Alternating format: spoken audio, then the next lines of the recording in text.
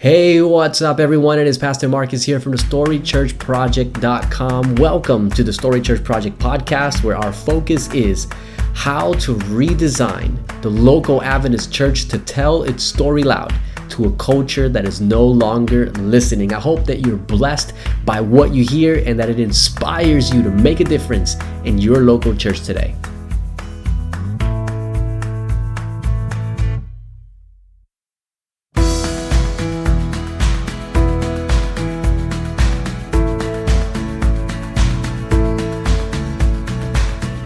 Happy New Week, everyone. Welcome back to the Story Church Project. I'm speaking a bit quietly today because I've got someone in the house still sleeping. So I'm not going to be my usual loud self.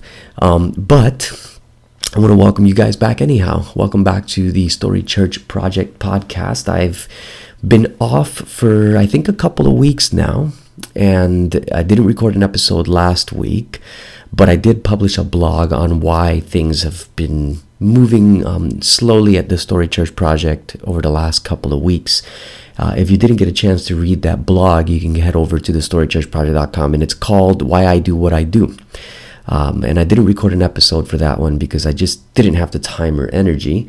But it is available as a blog, and you can read it. I talk about my brother's death in the last 2 weeks, and this is the reason why there wasn't any new content on the Story Church Project for some time, because I did lose a brother a couple of weeks ago, and just spent the week talking to the family. I wasn't able to go back home.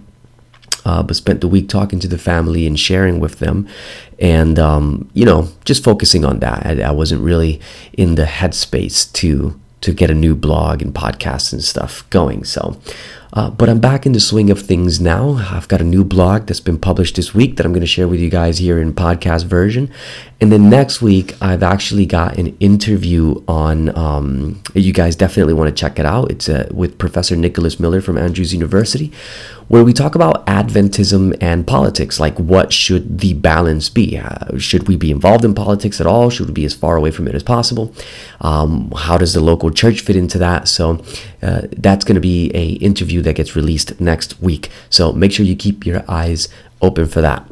But for today, I want to share with you guys an article, or the thoughts behind an article that I've just published, titled How to Keep Your Fire When Your Church is Frozen.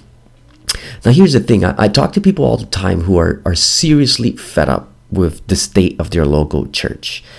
I talk about this, people in this headspace offline and online. And very often I run into them all the time. And they're fed up. They're fed up because they preach and they teach and they admonish and they rebuke and they try to inspire their members in their church with zero results. And it looks like no matter how hard they work, the church simply will not change. And even if they manage to get a few things going, the church always slides back into its old habits. It's almost like transforming our church culture is like dragging a giant boulder up a soggy, muddy cliff.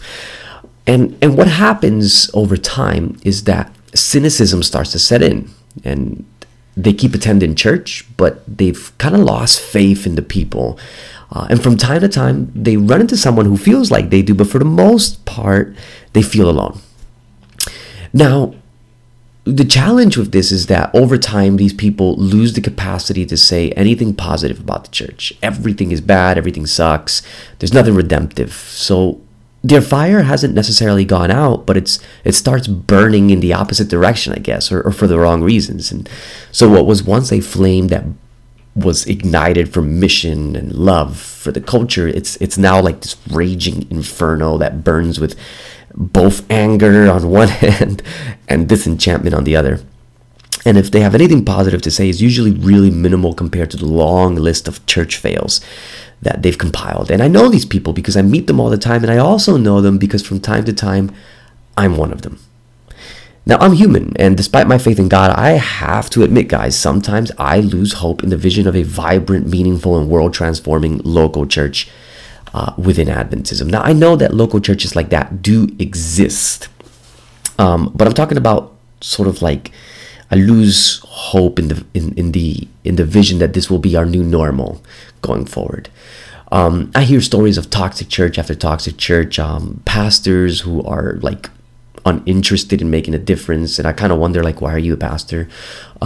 Church members vehemently opposed to anything remotely different, and then on top of that, you've got like all these fear-mongering ministries that, you know, get your members into these like bad psychological states where they're just scared of everything, and you end up in these pointless debates over nonsense, and it makes me wonder, you know, and I'm being vulnerable here and opening up. Sometimes I wonder, are we simply too far gone to turn around?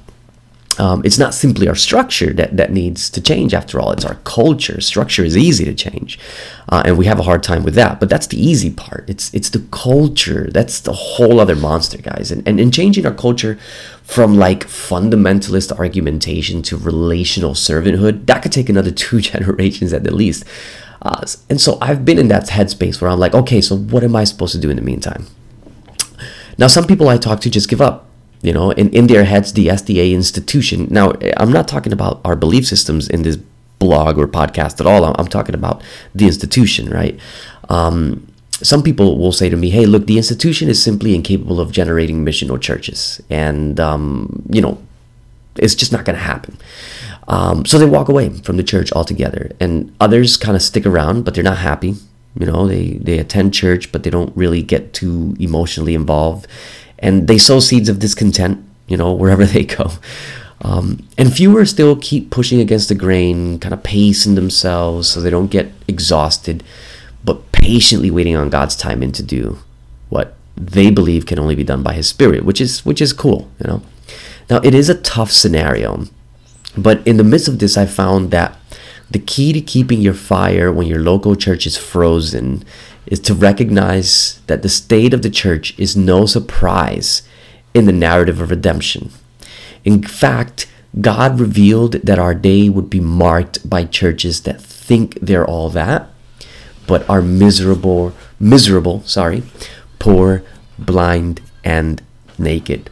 So I want to read this passage to you guys from Revelation, and most of you would be familiar with this, Revelation chapter 3, verses 14 to 18, a prophecy about our church in, you know, toward the end of time. And it says this: to the angel of the church in Laodicea write, these are the words of the Amen, the faithful and true witness, the ruler of God's creation.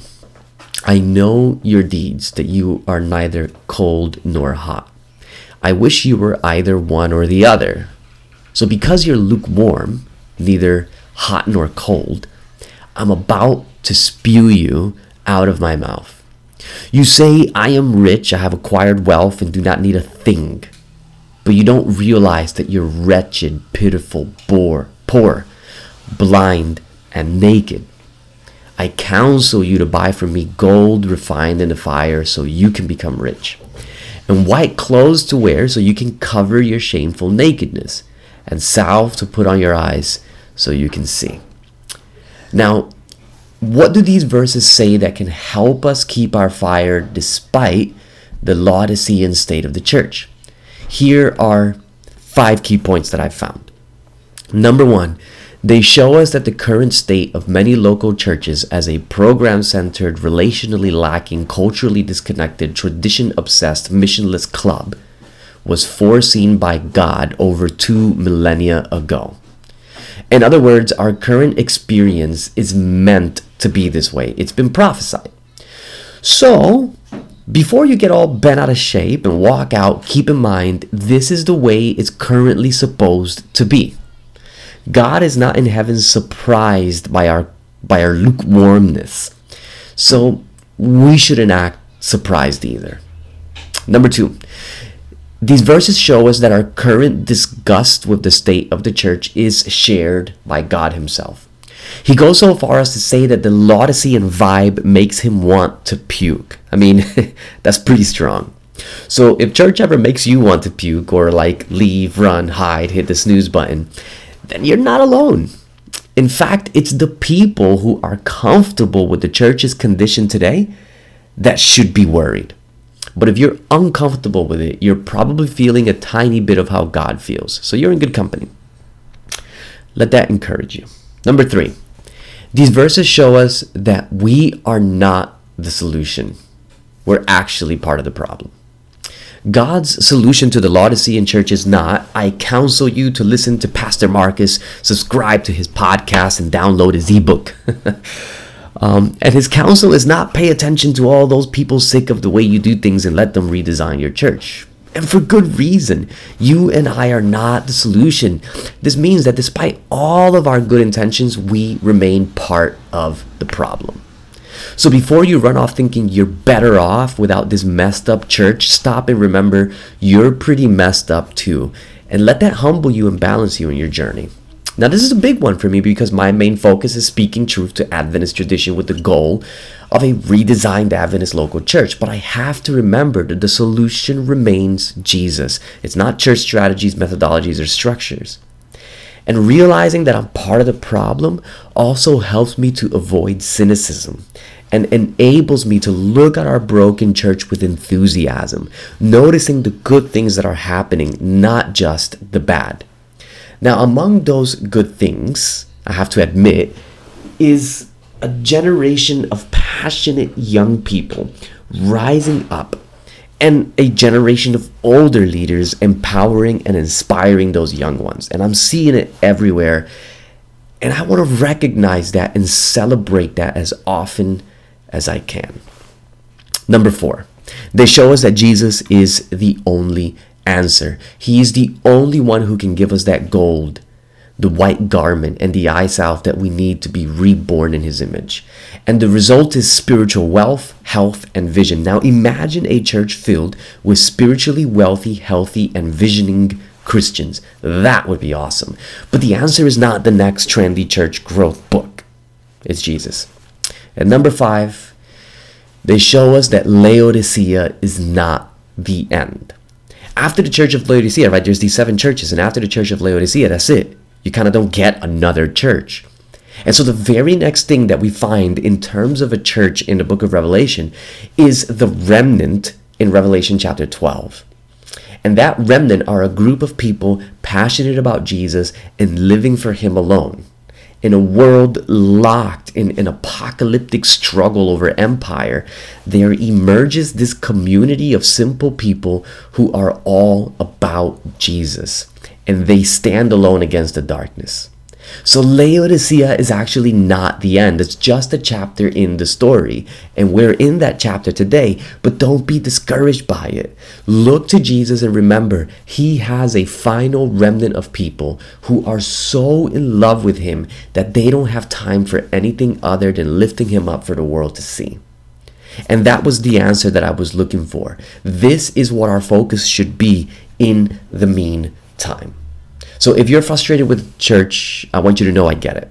I sometimes get super jaded as well. But the solution is Jesus, and I take comfort in knowing that he has a remnant in the end. And so long as I keep lifting him up in the midst of Laodicea, he will use those efforts to gather his true lovers into a final community that will walk through the injustice of beasts and liars, reflecting the beauty of God's heart of love in the midst of a generation that has lost the capacity to love.